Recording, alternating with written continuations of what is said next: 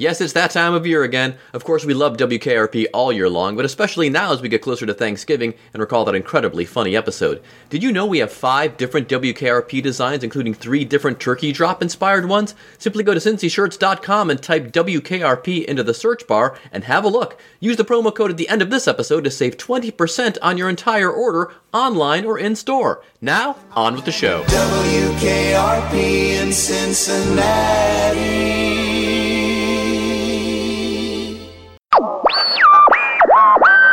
This is WCPO FM 1051 on your FM dial, Cincinnati, Ohio. WKRC, Cincinnati. This is the nation station.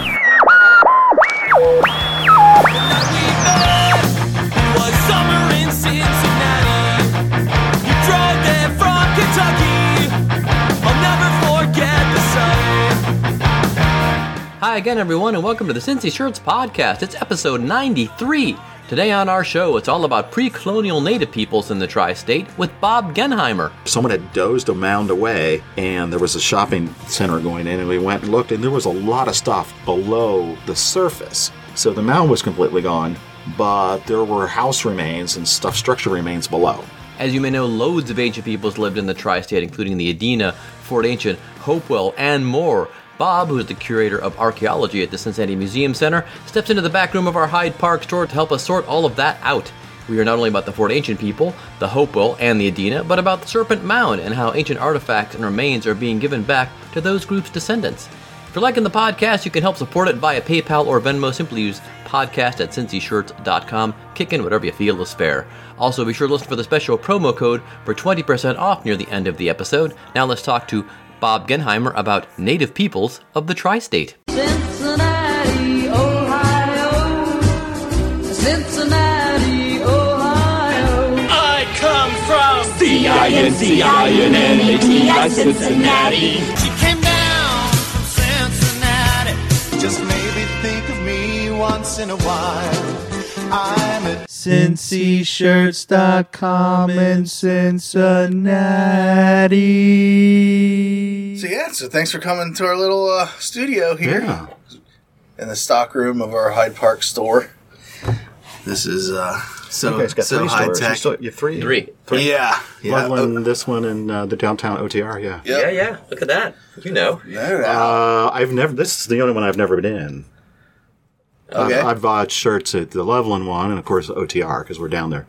Yeah. We used to run over there when Dan was working I was going to say, lunch. we have a mutual friend, Yeah.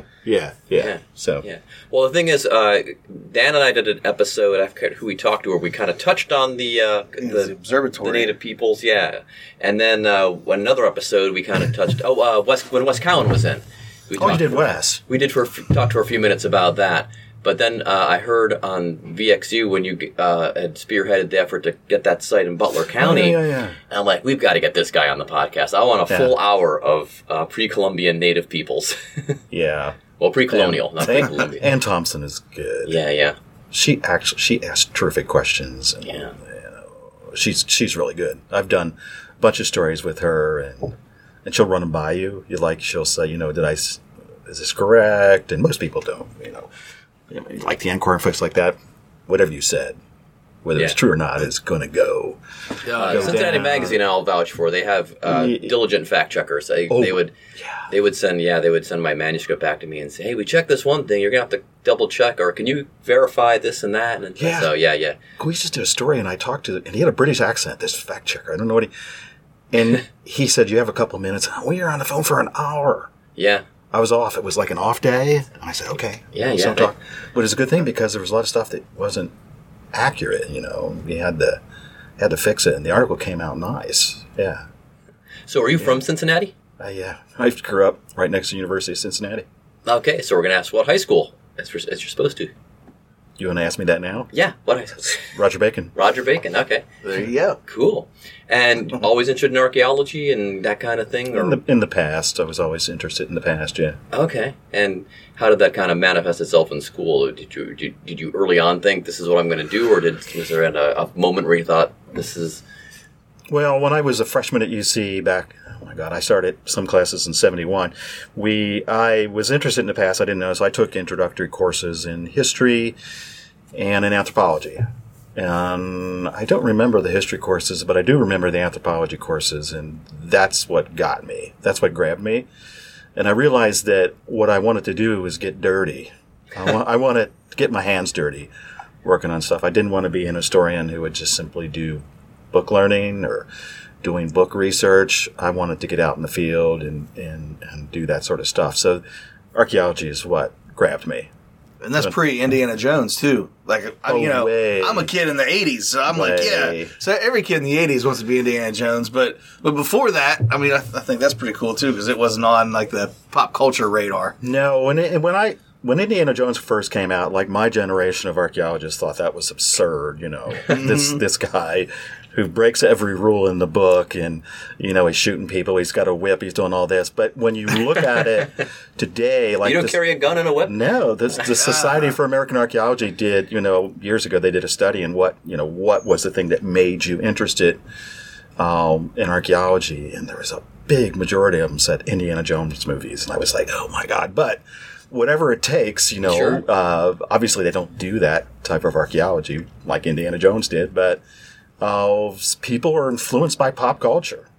Totally. Yeah. There's not treasure hunts going on and, like the bad guys trying to get to it first. Well, we don't advertise it, but some things happen. Our drama's a lot less than Indiana Jones would ever have, but whatever gets people excited in something, I guess that's great. It didn't do anything for me, but it's done a lot for a whole bunch of other people that are younger than me. So how'd you wind up at the museum center? I wound up at the Museum Center back in 1990. They were applying for a National Science Foundation grant to bring about 50,000 items over from the Cincinnati Art Museum. It was sort of an exchange. And they wanted somebody to sort of run that, process the material. Prior to that, I had been doing my own sort of contract archaeology and stuff, and I was bored with it. I wanted to be around people, and museums are great places. Museums are full of odd, wonderful people. And that's what I wanted to experience. So that's how I started. And then that was Wes Cowan, who you guys have already interviewed. He was the curator of archaeology at the time, and about 4 years later, he left to run his own business. I was sort of an acting curator for a while, and then we hired another curator, and that curator left, and in 2003, I became the curator of archaeology after being there 23 years, and I'm on my 30th year now at the Museum Center. Wow. You said you were doing contract archaeology. How does that work? Most archaeologists in the U.S. work in doing contract archaeology. They call it CRM, or Cultural Resource Management. So there are federal laws that say if there's any sort of money, permits, any sort of federal hook, that you have to do a number of things, environmental studies, archaeology, that sort of stuff. So there are a bunch of CRM firms. There's a big one right in over the Rhine. Gray and Pape, which is down there, and they have offices all over the country as well. I went to grad school with Kevin Pape, who runs that whole company. So it's a big industry, and that's where most of them go. Museums there's not a terrible number of museum jobs, and then there's really not a great number of academic jobs because there's only so many programs in the U.S. So those academic jobs are highly competitive. Those are the jobs that people want. But I love the museum job because I don't have to teach. I have the freedom to do what I want within reason. We get to do great projects, work on great things. And I get to, work with a bunch of great people, our exhibits crews and everything. It's fabulous. That's a great job. I never go to work saying, oh man, I don't want to go to work today.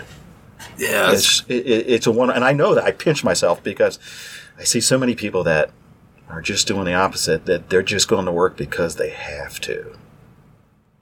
And I'm lucky, and I realize I'm lucky. I grew up here in town. I got the job in town, and I don't want to leave it. I'm gonna work until I have to retire, I think. So that's my goal. What's a typical day like? Because I know that you've the museum oversees. Did they oversee the Hans site, or is that somebody else's, or is that? And do you go out there often, or are you in the museum often, or what's Well, the Han site itself that's the field school that we go, and we just finished our 12th year out there. That's just the month of July. And the Han site itself is owned by the Anderson Park District. Oh, okay. So it's in Clear Creek Park. So they're very gracious and let us dig holes in their nicely manicured lawns out there at the site. But it's a National Register site. They know it's there. They've been very amenable to us doing that. But my typical day at the museum, so we do a number of things. So there's lots of meetings, as you can imagine, because right now we're in the midst of trying to replace a lot of the exhibits that we lost when we renovated the building. We also have volunteers, and I supervise volunteers. We also have adjuncts, so people that are colleagues that aren't paid but come in and do work for us. I also supervise a collections manager. He's a NAGPRA person. We can talk about NAGPRA in a second, but we do that. So there's a lot of stuff. Some days we work on exhibits. It just varies. We have people bring stuff into us. So, I mean, that happens a couple of times a week. We'll get a phone call or an email. Oh, I found this stuff. Can you tell me what it is? And, have them send us a photograph, or if we can't tell, then they bring it in, and sometimes they donate the stuff to us.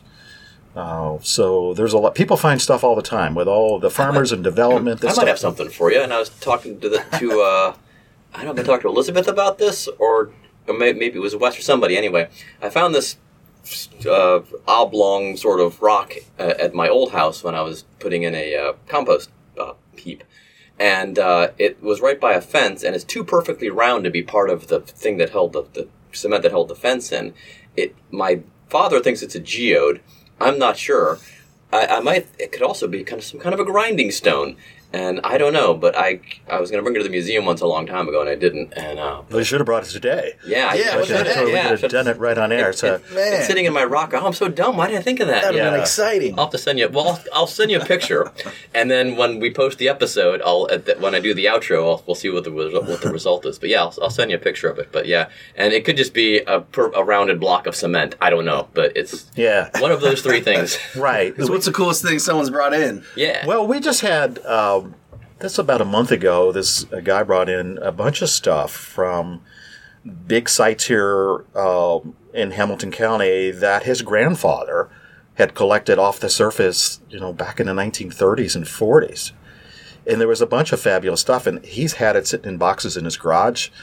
I think his wife wanted stuff out of the garage, so he brought it in, and we said, yeah, we'd love to have this stuff and some of it was from the Han site, some of it from other sites like the Madisonville site, which is in Marymount, and some other stuff which we have big collections on. We said, yeah, sure, we will take this stuff. So sometimes stuff just comes in out of the blue.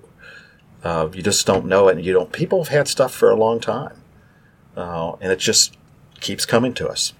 Now, before we do the deep dive here that I want to do, you said you wanted NAGPRA. What? NAGPRA is the Native American Grave Protection and Repatriation Act. Aha. So anyone who receives federal money in any sense whatsoever, so all museums, universities, have to comply with the law, which was enacted in 1990. So essentially what it does is it tries to match up descendant communities and Native Americans with mostly human remains, Native American remains, and some artifacts like funerary items, grave goods. And so we've been doing consultation now for 4 or 5 years. So we have met with, I believe, face-to-face with 14 tribes, most of which are in Oklahoma. One is in the state of New York. And we're trying to build relationships with them. We want to get the stuff that we have back in the ground, which is their goal too. So all these bodies that were dug up, they should have never really been dug up. They're not really ours. They belong back with these people and back in the ground. And that's what we're trying to facilitate. But it's a really tough and long process. It's hard to determine whose ancestors are who. Because of all the interactions and displacement and stuff that happened when Europeans came to this part of the country. So it's really difficult in this part of the Midwest to determine who's related to who. But we think we have some ideas, and hopefully within the next several years, we're going to be moving forward with some of that repatriation stuff so that these people can rebury these folks. And are there laws that if you're going to build a building or something and you stumble across something that you're supposed to call? I know in Britain they have this because they found artifacts before and you have to stop. I'm sure there's laws here in the U.S. that aren't the same, that if you find bones or if you actually find artifacts, or what determines whether you have to stop and call the archaeologists? Well, if there's not a federal hook, like I was talking about before with CRM, then it varies state by state. In Ohio, there's really nothing. Oh. So there are no laws. Ohio is a privileged state, so if you own property or have privilege to be on it, you can do what you want. So if you have a mound on your property in Ohio and you want to bulldoze it away, you can do that. Some states, Indiana, Kentucky, have much, much stricter laws, and you have to have permits and all sorts of stuff. So, but Ohio doesn't have that. So it's about half and half in the U.S. Some people have strict laws, some don't. And the federal law, again, only applies if there's a federal hook. So there's federal money, federal licensing, federal permit involved. So like the Corps of Engineers, if they were going to build something, they're a federal entity. There are federal permits and all that the companies have to use. So they have to do archaeology, among other things. Do people voluntarily, if they own private land, if they ever said, "Oh, I think I might have found something here"? Do they ever call you guys in, or they? Yeah, sometimes people do the right thing. So if there are developments that we don't have that federal hook on them, sometimes they call us up and say, "Look, this stuff was found," and then we're essentially working at the mercy of those developers. So they control the project. Unlike us at Han, we can control what we do. But when you're on a project where it's not yours, it's somebody's building a warehouse or something, well, you pretty much have to work in their program. Sometimes that does happen and people do the right thing. Sometimes stuff just gets covered up and we wouldn't even know it unless somebody saw it, So what about, you got the people that, okay, they find something. A lot of people bring it to you, the museum guy, but other guys take it straight to West Callan to see if we can sell this thing. Right. Which is like... And then that gets in a hairy situation too, because is this something the funerary? What you got, funerary goods? Right. So it's a difficult situation. So sometimes artifacts are sold if they're value. Most of the stuff we have doesn't have tremendous value. All that there are exceptions to that, but the things that do have value, sometimes they wind up at auction. We try to prevent what we refer to as funerary objects from being auctioned. And if we see somebody doing that, we will say something. And sometimes Native American groups will do that. So these Native American groups will look at these online auctions. And if they see things, sometimes they're obviously funerary objects. They were found from a mound and it's like a necklace or, something. And they will try to get those pulled. And sometimes they're successful. Because auction companies don't want to be seen as the bad people and selling stuff they shouldn't be selling. But the other stuff, it's not funerary objects. It's, this is a profitable world. And if things can be sold, they usually wind up being sold. So, but then it's kind of weird that, local Native Americans, have that attitude. Then you look at, Egypt and King Tut, like everything there was robbed from his grave. Right. And, I don't know what, I guess because it's older and they don't have, direct ancestors around or I don't know. I guess just different a culture. It's so cool. It's super, this stuff's made out of pure gold and whatnot. And, I think deserves to be on display. Yeah. Well, in this country, Native Americans are very vocal people about protecting the things that they think that are theirs, like particularly their ancestors. If you have human remains, they want those things protected, and also funerary objects. And there are also other things like sacred items and things they call items of cultural patrimony. That there are sometimes things that we wouldn't even understand or wouldn't know which ones are which. And sometimes they want those sort of things back as well, but they don't want everything back. They're looking to put things right. And I approach this whole NAGPR thing and all this as an issue of social justice. We should have never dug them up in the first place, but we did. Now it's time to facilitate the return. And I see it as it's very simple. I know there are people who want to study this stuff, but we've had them for a long time. I think now's the time. We've approached a time where we got to get this stuff back in the ground. And the best thing I think about all this NAGPRA stuff is we have developed relationships with these Native American tribes, which we never had before, and we should have. And they're great people to work with. It's one of it's probably, I would look at it as probably the crowning achievement of my career to get this stuff done, to work with these Native Americans. When you think about it, I've been working for 30-something years on Native American sites, and we didn't actually deal with Native Americans until the last 5 years. Oh, wow. That's sad. Yeah. And we're trying to make up for that and do the right thing now. There was a lot of mistrust on both sides. I think they now have a better understanding of what we do, and I have a better understanding of what they're about. I think that's a fabulous outcome to look at this NAGPRA issue. I've lived in Anderson Township for 25 years and, gradually came to discover that, wow, where I live within a 2-mile radius was kind of a hotbed of pre-colonial Native American activity. And that's how I kind of got interested in it. And most people around here know Fort Agent, they know Serpent Mound, and some people in my neighborhood may know, the Han site and things like that. But can you walk us through the whole thing? Because when colonial people showed up here, I've read an article somewhere where they said, they were very brave and they cut through all the forest, things like that. But a lot of it was pre-done by other people, meaning the Native Americans, the Hopewells, and all those people. So they showed up with some of the stuff pre-prepped for them. But can you walk us through how many different? I know there's the Hopewell culture, there's the Mississippi. How does all that fit together? Well, if you want to look at it in a time frame, the earliest stuff that we know of here, we refer to it as Paleo-Indian.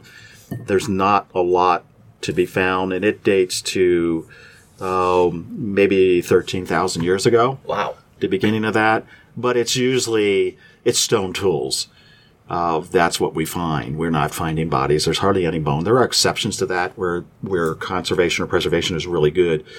But there's an old saying that love is fleeting, stone tools are forever, and that's what we find. And so archaeologists, it's a Get game. that on a T-shirt. Yeah, there you go. It's already been on a T-shirt. Oh, okay. Dang, man. But there's no copyright. Okay. But so we just don't find a lot of stuff from those time periods. And these are mobile people at that time. They move around. They're not living in villages. They're small groups or bands. And it's not until about 8,000 BC, which is about 10,000 years ago, that you start seeing population increases and the climate changes. So in Paleo-Indian, it's the end of the Pleistocene. It was colder. You had coniferous forests, pine trees and that sort of stuff. And then you start seeing deciduous trees come in like we have today. The landscape changes. They're focusing on different animals like white-tailed deer and wild turkey and that sort of stuff. And you see populations tend to increase. And by about 2000 BC or about 4,000 years ago, we see the sites that they're not really village sites, but they're seasonal sites where people get together when resources are high. So spring and summer, they're usually along rivers. And so populations are getting larger and larger. And then somewhere around 1000 BC is where we start making the change to what we call the woodland period. And that earliest one is called Adena here. Okay. And Adena is famous for their mounds. So, we know much less about how they lived. We know a lot more about how they buried people. And some of the biggest mounds around here are Adena. So there was one in Sailor Park that was 27 feet tall, which is long gone. The biggest one is still here is the Miamisburg Mound up just to the west of Dayton. If you get off at the Miamisburg exit, go down there. I believe that one is 67 feet high. Wow. It's big. You can see it for miles away because it sits way above the landform. There were others. There's one in West Virginia that's a little taller, maybe 68 or 69 feet. But they're known for these big mounds. There was another one in Newtown that was 39 feet, where the Ivy Hills Golf Course is now. So the Dina mounds are big mounds. And then somewhere around the birth of Christ, 180 somewhere, we have what we call Hopewell. So they're still building mounds, but we know a lot more how the Hopewell folks actually lived, at least in other places in Ohio. Did they come from somewhere else, or did they just... Where did the Adena people go?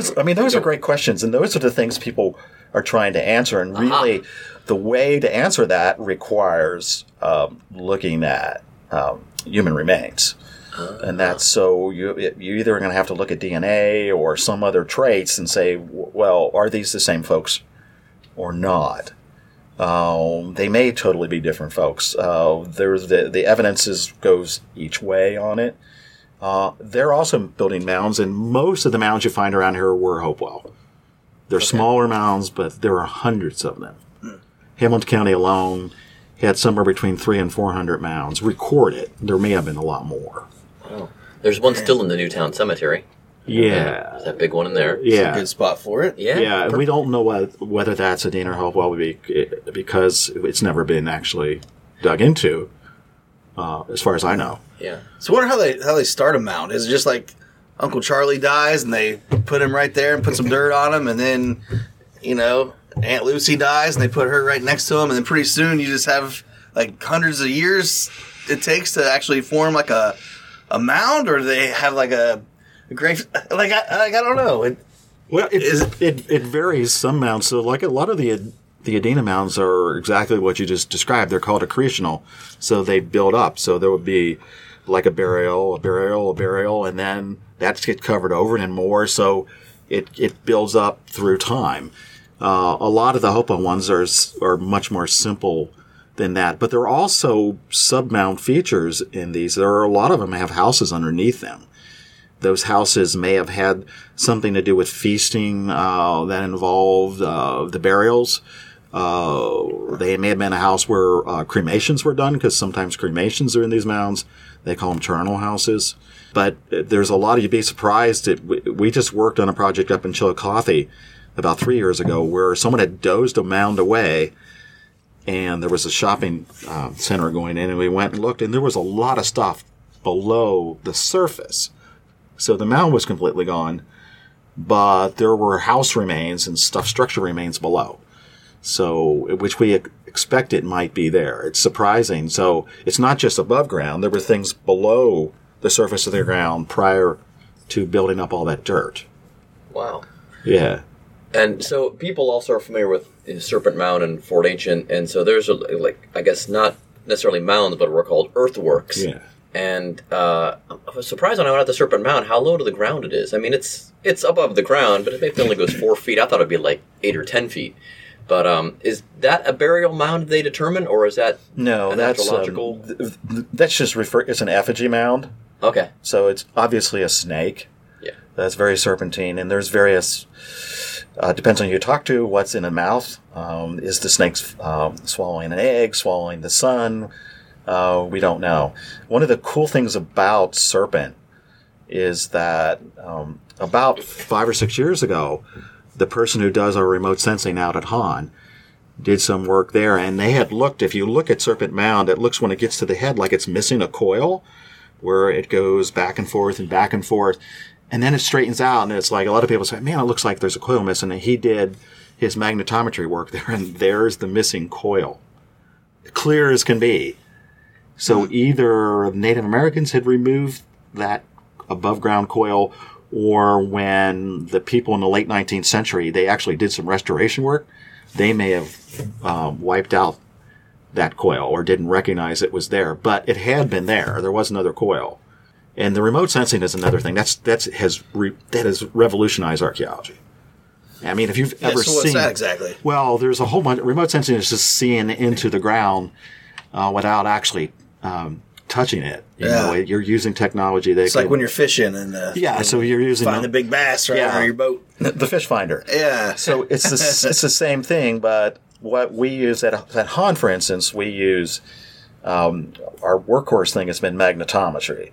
So in magnetometry, it can discern minor disruptions in the magnetic field. So as we're sitting here, we're being bathed in a magnetic field, but anything that's ferrous metal is going to disrupt that field. So I'm looking at the microphone here. If there's ferrous metal in that, the field will just sort of go sideways around it.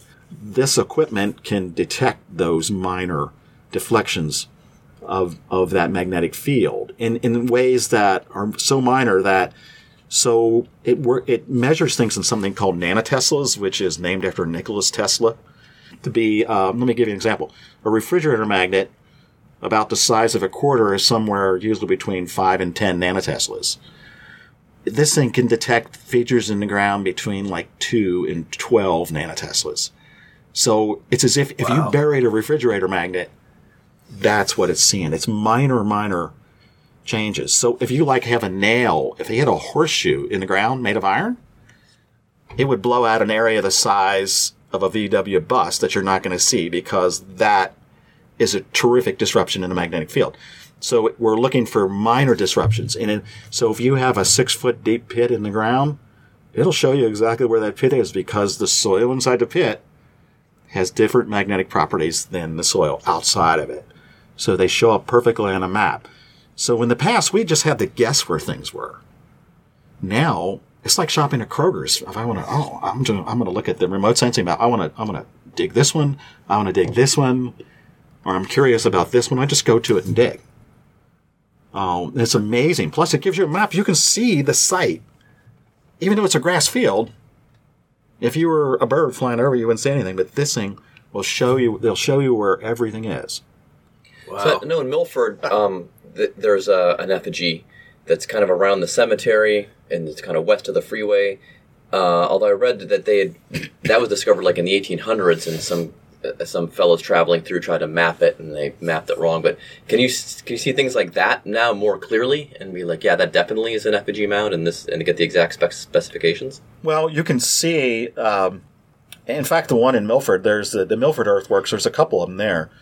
But the one large one in the cemetery up off of it, a portion of that earthwork wall still shows in aerial photos.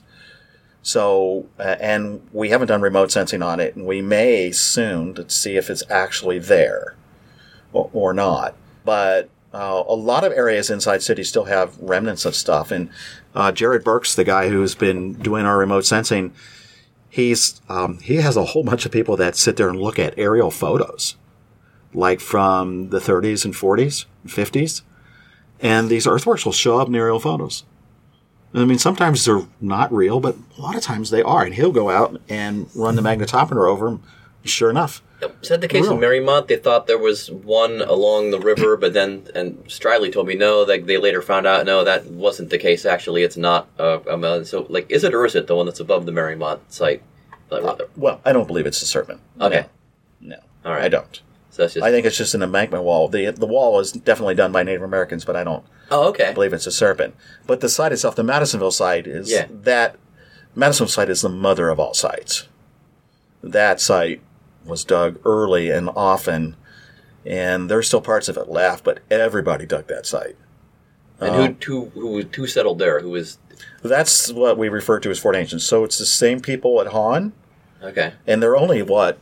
They're about. So we go Adena, Hopewell, Fort Ancient. What's Adena, Hopewell, Late Woodland? We have a little period in between where we don't know a lot about for centuries, and then about 1000 AD you get the beginning of what we call Fort Ancient. Okay, and they're the last just before colonial people show up. And I don't like the term Fort Ancient simply because it conflates too much in space and time. Yeah. So I think the early and middle parts of Fort Ancient up to about 1400 is probably one culture. I think after that it's a different culture. But it's remarkable how things can look the same on the artifacts that we find. It's simply because it's all the durable stuff. I mean, pottery is going to look the same. Flint tools are going to look the same. Bone tools are going to look the same.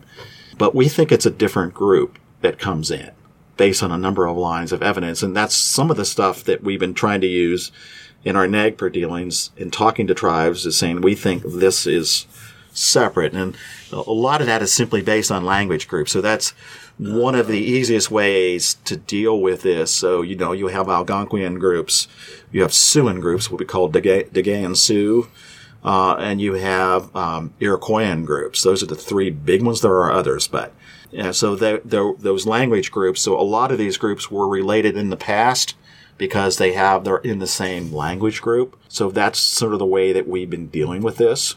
So it's a little difficult because we're not doing DNA. We're not working with the actual remains. We're just trying to discuss it. They don't want us to do that, and we understand that. It may not even solve it. We don't know. But so we're trying to do it by looking at ethno-historical documents. So, like you were saying, sort of like the pre-colonial stuff. So people actually wrote stuff down when Europeans arrived and who was here and all that sort of stuff. And so we're trying to look at those documents to see which tribes were here. We know that the Shawnee were here. There's no doubt about that. And we know that Miami were here. But when you get beyond that, it gets tougher. But we think there's a whole bunch of them. But wasn't most of the native population gone by the time Europeans showed up here? I wouldn't say they were gone. They weren't. There were not any permanent village sites being occupied when they arrived. They sort of left or got pushed out prior to that. But they were here. There were groups here.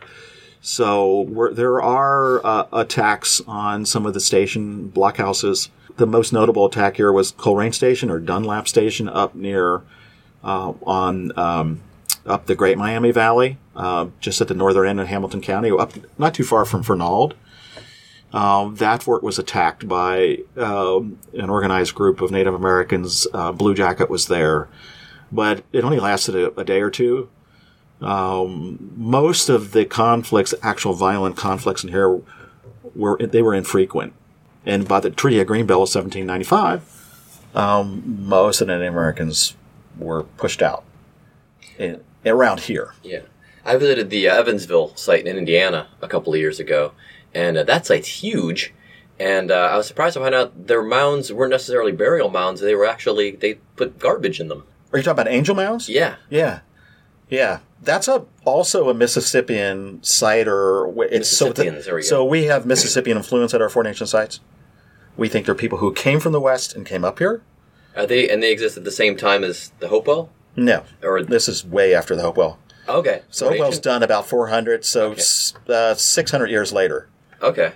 Would be the earliest time. So we do have sites, Fort Ancient sites here. There's one in the mouth of the Great Miami that was from the 11th century, so it has like 1050 radiocarbon dates. That's the earliest that we have this Fort Ancient stuff. And those are wall trench houses, which are Mississippian influence. So it's either ideas or people coming from the West up here. Apparently this was a very fertile area. There were issues and problems in other places in the Midwest. So it all has to do with temperature and rainfall. And this was a great place. If you look at all the major village sites, this was the place to be. There's some big ones. It seems like, because you've got Serpent Mound, Fort Ancient. The Butler site, let's talk about that. I didn't even know that existed until I heard on the radio that you had spearheaded that effort to get that saved from... Tell us, how did all that come about? Well, it came about very quickly. I think there was like 35 days before the auction when we found out. We knew about the site. Archaeologists knew about the site. It was on the National Register. It's called Fortified Hill because the people who originally recorded it in the 19th century, they thought all these earthen embankments were fortifications because they thought in military terms. Yeah. But they're not. They're just enclosures. They're enclosing. So it's like the walls of a church. It's like when you're inside, it's sacred. When you're outside, it's not. So this site, I had been on it maybe 30 years ago, and I don't even hardly remember. And with the property owner, the guy who owned it was a doctor up in Hamilton. And he had told everybody he wanted to preserve it. But then he died. There was nothing in his will or anything to that effect. So his heirs wanted, of course, to liquidate the property to the best that they could. So it was auctioned off. And so what we did was try to get a coalition of people together to get enough money to acquire this at auction because we knew it was going to go for over $1 million, the parcels that we needed. And there was 4 parcels that we really needed.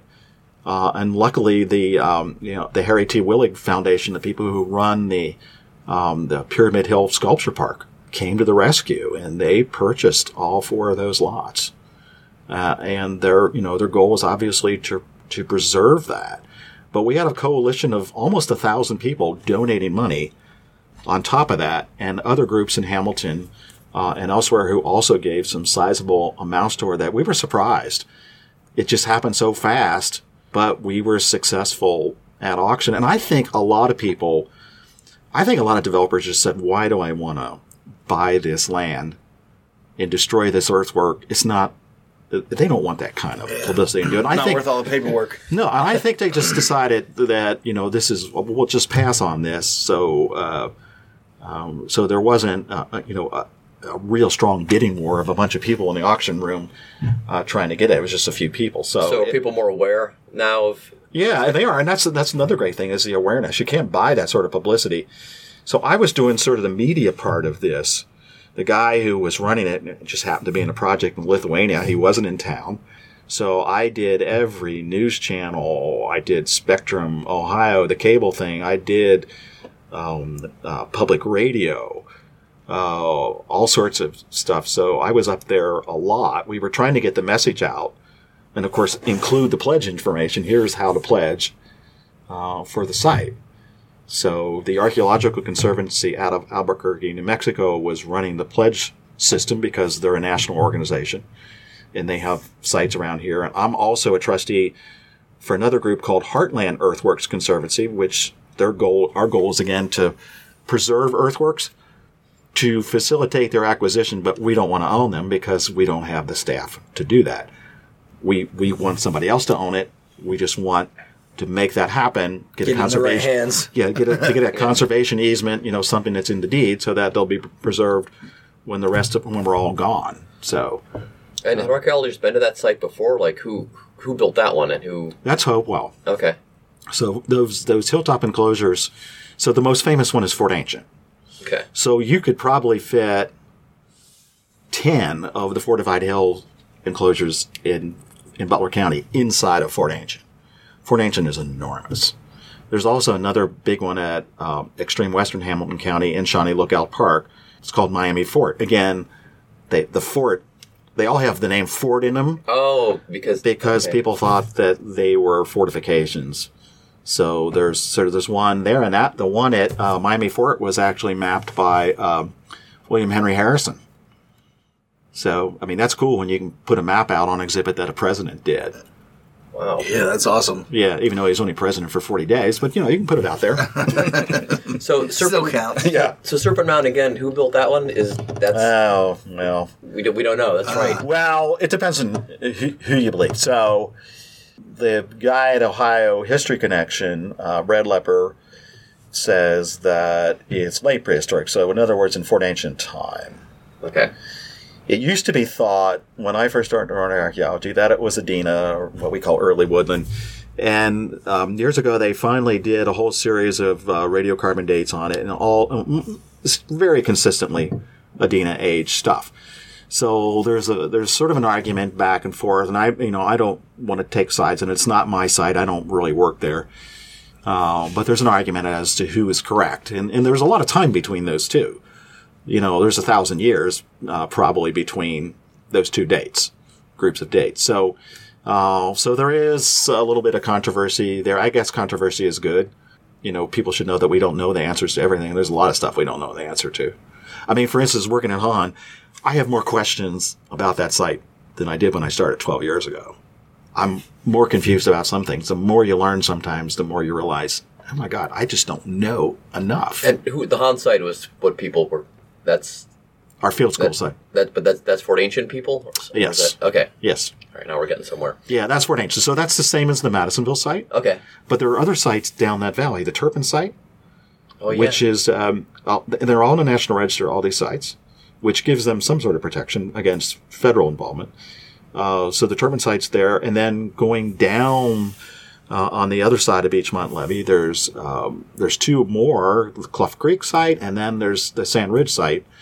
Oh. And there's a whole series of those late prehistoric sites. And a lot of times what happens is they just move from one to the other. So both the Madisonville site and Hahn site have what we call Middle and Late Fort Ancient. those sites weren't occupied continuously. You would move from one to the other, because after a while you run out of firewood. The fields, the soil needs replenishing. So people tend to move, but they a lot of times they come back. So we'll find houses where there are two wall trenches groups, one inside the other, as if they knew the older house was still there. They could see where it is, and they just built another house around it. So we see that. So they would move and come back. So when we say the Han site was occupied, for probably 350 years, it's probably was on and off for 350 years. Wow. When you talk about like communities and populations and stuff, are you talking about like 1,000 people, 50,000 people? Do you guys have any idea like how many people actually inhabited some of those areas? I think they're not thousands. They're in the hundreds probably. At the end, what we see, so in the Middle Fort Ancient, particularly at Han, and if you guys have ever been up to Sunwatch Village in Dayton, you can see these nice, pretty circular villages with a ring of houses going around. We know that's at Han. So that dates to like 1310 to 1350 when they started there, AD. Very orderly, organized. So if there's maybe 20 houses going around in a ring, maybe 2 rings. If you had 40 houses and you had maybe 15 people to a house, so, what do you have, 600 people? That would be the max. That's a lot. Man, 15 people in a house, huh? Well, yeah. I think it's not mom, dad, 2 kids. No, it's not. It's not nuclear families like we have today. Most groups are. They would have extended families living in a house. And those houses we have there are about 16 by 20 feet to the outside walls. So it's essentially a little bigger than some of our garages. But they're just in there to sleep, right? I mean, they're not playing PlayStation all day. No. Just hanging out in the living room. I mean, they're just like, it's just protection from the elements, right? Yes. Hunting, they're gathering. Yeah. So they're not big houses, and when they start out, they're even smaller than that. But they were fine. They were suitable for what they needed. Now, at the Madisonville time, things changed. The Madisonville is referred to as the time period. That's the end of Fort Ancient. And this horizon is seen all over various parts of the Central Ohio Valley. So in West Virginia and Kentucky, and here there's an abrupt change, which we think is a separate culture. And at the Han site, when we look at that, it looks like they just expanded to fill the entire landform. But that central plaza, the open plaza, is still respected, where there's no house remains there. There's no pits that date to Fort Ancient. So the populations there could be much higher. There could be 1,000 people there. And then if you think of the Madisonville site and the Han site, they're occupied at the same time. The Madisonville is big. Han is 12 acres. And Madisonville could even be more. They're only, 2,000, 3,000 meters apart. They're just on opposite sides of the river. Yeah. So what we think is happening is that security has become a real issue. So early on in Fort Ancient, you get these Fort Ancient sites way up the valley. So they're north of Dayton. You get them, they're up north of Fort Ancient State Memorial up there. And then all of a sudden, when this Madisonville horizon starts, they're gone. They're abandoned. And everything seems to be down near Cincinnati. So the biggest 3 of these Madisonville phase sites are Han, Madisonville, and across the river in Boone County, the Petersburg site, which is on the Ohio River. And you think about it, almost none of these sites are on the Ohio River. And I think it's because security is an issue. You don't want to be high and dry right on the Ohio. The Ohio River is the corridor from traveling east to west in this part of the country. It's the easiest way to travel by canoe. Overland trails are much more harder to do. So I think the reason a lot of these sites are right up the valley, so like the Little Miami and the Great Miami Valley, is that they're more protected. They have more of a warning of what's going on because they're up off the valleys. So we think, at least at the end, Madisonville, there's pressure from other groups like the Iroquois. So the Iroquois Confederacy, a lot of these Native American groups are raiding each other. The Iroquois eventually won out most of this, like the Seneca and others. We think it may have been untenable for these the Native Americans here by about 1700 to stay. They might have thought, well, we just got to get west of here. And we think a lot of them left that way. Not all of them. Some of them went north, so up near Piqua and places like that. But you didn't want to be high and dry. They used to call these replacement wars. So, like, you would be fighting each other, and you lose people, and you had to go fight somebody else to replace the people. So I think it just got really difficult to stay. It doesn't imply that Native Americans weren't here when Europeans arrived. They just weren't living in these big villages right here near Cincinnati. But they were certainly still around. So weirdly, when Europeans show up here, or they pick the 3 sites they pick are right on the river, at the mouth of the rivers you were talking about. Right. Little Miami, Great Columbia, Miami, Cincinnati, and North Bend. Yeah. Right. So I guess they had no concerns about security. Like this. Well, this is perfect. They were the security. I guess so. Yeah. So like this was kind of the seat for the Northwest Territory, Cincinnati and Fort Washington. So the military, that was their job to sort of provide security for the Northwest Territory. So Cincinnati became the basis for a lot of these raids against Native American groups, including St. Clair and Man Anthony Wayne, when they went north. And St. Clair's was the first one, and he was one of the worst defeats in U.S. military history. The Native Americans defeated him soundly. And it wasn't until a few years later when Man Anthony Wayne went up with a better army that they actually defeated the Native Americans. And then the Treaty of Greenville, a little bit after that, was the result of Native American groups ceding their rights to most of the land in Ohio and other places. So, do we find mounds and earthworks in other parts of the country, or is that something kind of unique to the Miami or to the Ohio River Valley? There are lots of anywhere where you have deciduous sorts of areas. So there are mounds all over the East Coast, the Great Lakes, parts of the South. There will be certainly less and less of them when you get in the Southwest. And the West, it's kind of a different area. Or there are earthworks, lots of places as well. So one earthwork site in the U.S. that's on is a World Heritage Site is Poverty Point, and it's in Louisiana. So it's an very early earthwork. So there's a bunch of them around. And that's the other thing that's happening now is the UNESCO World Heritage stuff. So there are 8 Hopewell age earthwork sites which are up to be placed as World Heritage Sites. And we're hoping that's going to happen within the next couple of years. And that includes all the stuff in Chillicothe around Mound City. It includes Fort Ancient State Memorial and the Newark earthworks up near Newark, Ohio. So I didn't know about any of these. I got to write all these down. I only knew about Serpent Mound, Fort Ancient, and the Han site isn't really that good, publicly visitable. Yeah.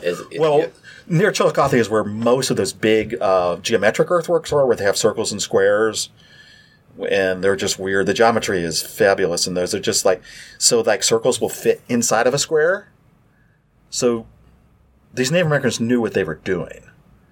When you think about building a circle on the ground, these circles are enormous. They got like 20 acres in them. They're not small. And then you have a square with them, but that circle fits perfectly inside the square, so that it meets on those 4 sides. And what was the purpose of those? We're still trying to figure that out. We may never know, but I think some of it has to do with just really constructing a model of their cosmos on the ground. Some of them have astronomical alignments, like Newark earthwork has moon alignments. So it's a golf course, which is a whole other controversy up there. But there's a circle and a square, and there's like a graded way that runs between them. So the moon has an 18-year cycle that moves back and forth. So every 18 years, the moon rises right down the middle of that causeway and comes up. So they knew that. That's not an accident. And they would have had to do that by working from the hills miles behind them above Chillicothe and sighting all that in. And when you think about it, it's a generational thing. So every 18 years, they would have a ceremony and have that moonrise. And they still do it today. They just, I was at one, and National Public Radio was there and some other, but it was, oh my God, it was January or something, and it was cold as can be. So we were there watching the moon come up. And it was cool. It was right down the middle on that day only. There's one day out of those 18 years. And then it goes back and it'll come back again. So some sites have solar alignments, like Sunwatch Village in Dayton. There's a center pole in the middle of that village, and the shadow from that center pole. So they were concerned about planting and harvesting. They don't have clocks. So they want to know when they have to do things. So there are two houses. So the shadow goes to one, the shadow goes to the other. So planting, harvesting, right into the door of the house on that day. I mean, those aren't accidents. Those houses were placed specifically for that. It's interesting because you think most of their time would be consumed with hunting and gathering, just eking out a living, and yet they had time to build these, really complicated earthworks and mounds and. Well, you probably got some guys that were better at hunting and other guys that are better at that could astronomy. Be, yeah. Well, I'll just stay home and figure out what time of day it is. You guys go. There's been a lot of deer. Yeah, there's been a lot of studies where hunters and gatherers actually can have considerably more free time than agriculturalists. It seems nonsensical, but when they look at the time, like hunters and gatherers are still in Africa, and they'll spend on average less time than agriculturalists who live nearby. What does it take to go on a seasonal round or look for resources? But when you're in sedentary, all of a sudden, all sorts of things. You have upkeep of thing like houses, and you have to take care of the crops. They're right there. You can't go away from them. So sedentism has its own issues, including like disease and things like that. If you're living in close quarters with a bunch of people, these diseases are spread easier. People don't get along. When you're in a mobile group, if you don't get along, you say, well, I'll just... Striley was on about they'd found a... he was just back. We were working back here one day, and he said, "Yeah, they found a skull, a piece of skull. It might have been at the Han site, where this dude probably got killed, and they couldn't. And he met an untimely. You familiar with that? They found that clearly this guy met an untimely demise just from the shape the shape that the skull was in. He'd probably gotten." I don't remember it, but as a rule, we generally don't talk about those sorts of things because Native Americans. Sensitivity to human remains. We don't dig burials there. Occasionally, we will encounter a piece of human bone. We have very strict notification procedures that we use if we run it. We try to avoid them. If we run into one, we make phone calls to our tribal partners, and within 24 hours, we send them an email explaining the whole situation, and we will backfill everything involved. So if we opened up a unit or a square and we're in a feature, all of them get backfilled with the same dirt that went in them. No photographs. We just close it up, and then we notify them so they know what we're doing. So we're trying to be as transparent as possible with them. So we tend not, in the same vein, we tend not to discuss those sorts of things because they would rather we didn't. Well, that makes sense. Yeah. Yeah. So, yeah. I remember a few years back. It was all over the news. It was like a construction worker was doing a sidewalk or something in Newtown, and found like a warrior or something with like a big. They call it a gorget or all these words. I don't know. It's but that's a gorget, and it was it's made out of marine shell. Oh, that's right. Yeah. So it's the Newtown Firehouse site, and so we did salvage a couple of times, and last I'm trying to think it'd be almost 40 years, 39 years that we did. I think 3 salvage projects there because it's in an urban area. We don't know where the site goes because it's just lawns, sidewalks, and streets. Yeah. So whenever anybody does anything, sometimes they hit stuff. So originally 2 of these, and they were with human burials. There was 2 of these gorgets. One had a a possum on it, engraved on it. The other one had a mountain lion engraved on it. And remember, these are marine shells, so they're from the southern Atlantic or the Gulf of Mexico. So the material itself has come a long way. Wow. So this one, which is about, I think it's going to be 5 years ago, in Newtown, it was the same thing. They were putting in a fiber optics box within the road right-of-way. And they came down upon and hit one of these marine shell gorgets. And this one had a composite animal on it, what we call a chimera. So it's, we believe it's the head of a Carolina parakeet, which is an extinct bird, and the feet and tail of a panther, so another cat. Huh. And next to it, of course, underneath was the upper torso of a body. So that was all that, because it was going to be destroyed, that was removed. It's back at our collections facility, and it's part of the NAGPRA stuff. So at some point, that material will be repatriated. So that'll never be on display. Because I mean, as cool as it is, it sounds like everything you described was like, that'd be something I'd like to go to a museum and see. Yeah. But well, as far as when we display, we don't know. When we the grave goods or funerary objects are, those are negotiations we have with the Native American groups. If we can convince them that there's a compelling reason to exhibit those, that they tell a story, that's fine. If they really don't want us to do that, we won't do it. I mean, that's part of building a relationship. We listen to their wants and needs and what they believe. So if they have an issue with that, then we really, as the stewards of this material, and again, most of it shouldn't have been ours in the first place, we have to listen to them. And that's what we're trying to do. So that's 5 years later, it's still up in... We still have it. We don't... it's up in the air what's going to happen. We'll... Do we know who it belongs to? Well, it's that late woodland period that I was telling you about. So in between Hopewell and early Fort Ancient, and in this area, it's actually referred to as Newtown, just like the late prehistoric stuff is referred to as Madisonville, because Madisonville was a type site. Yeah. It's referred to Newtown because the Turpin site, which is down closer to the levee, Beachmont Levee, is the type site for the Newtown phase. So it represents a Newtown phase. It's somewhere 500-600 AD, somewhere in that time. We don't know a whole lot about it, those people at all. So that's what it dates to. And as difficult it is determining who Native Americans folks are in late prehistory, when you go back in time further, it gets harder and harder. It really does get hard to do. So they could belong to a tribe that was originally in the Carolinas or the Gulf. Yeah, wow. Most tribal groups were mobile to some extent. They moved around.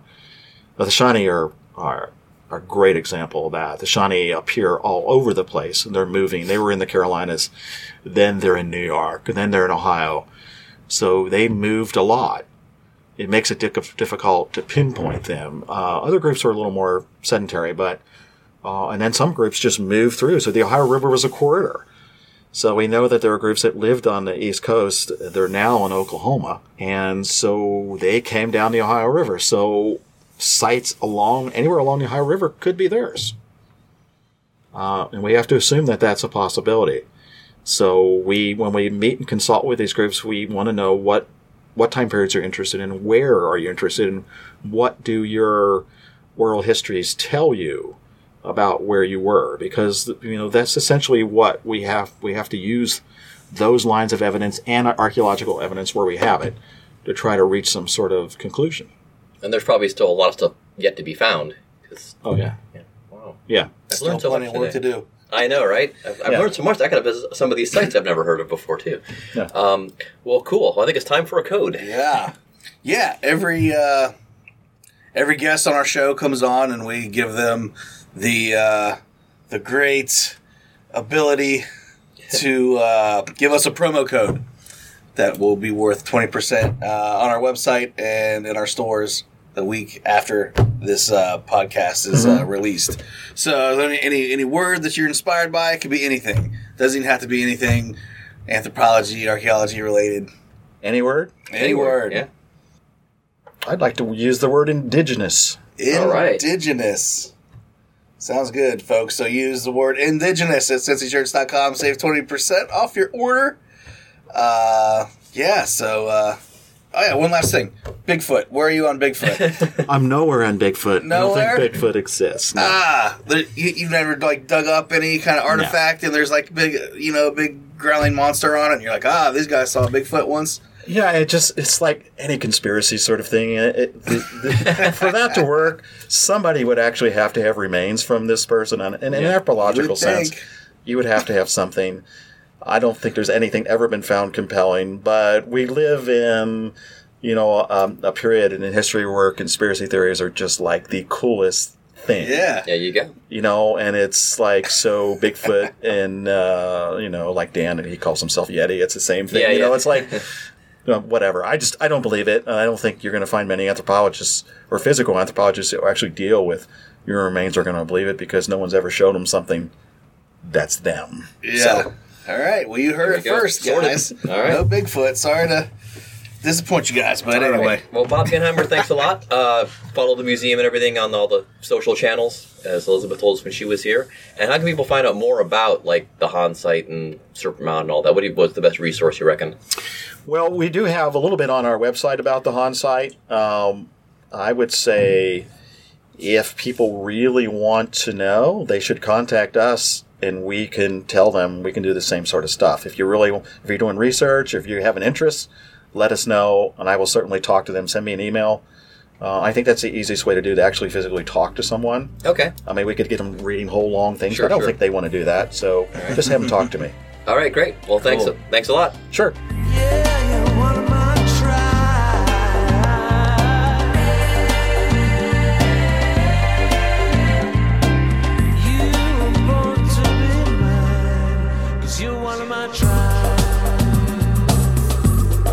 Bob Genheimer.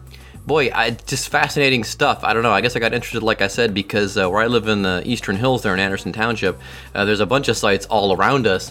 And so native peoples could have been wandering through my backyard way back when. How about that?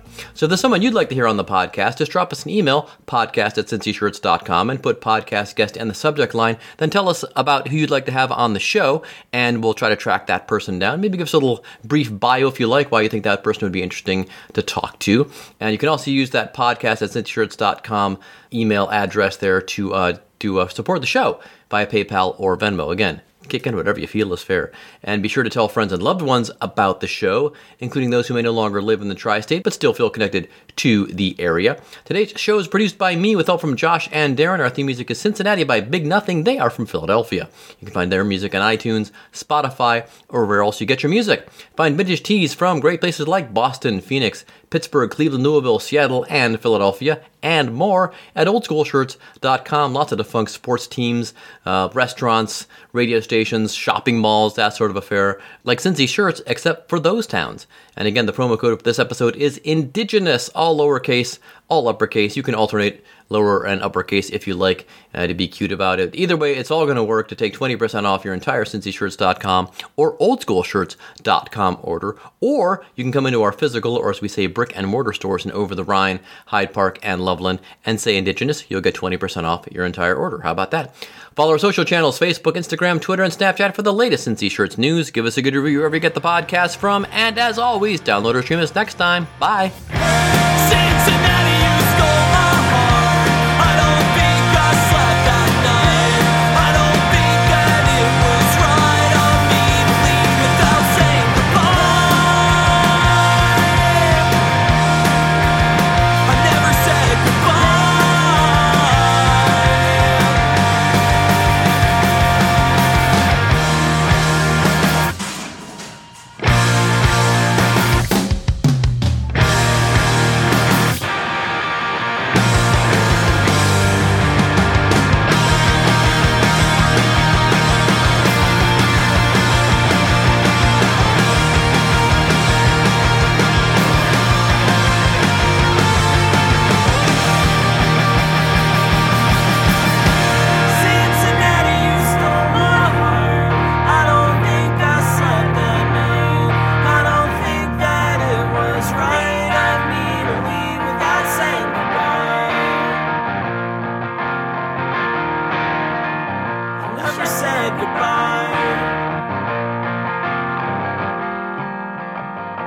wish I said goodbye.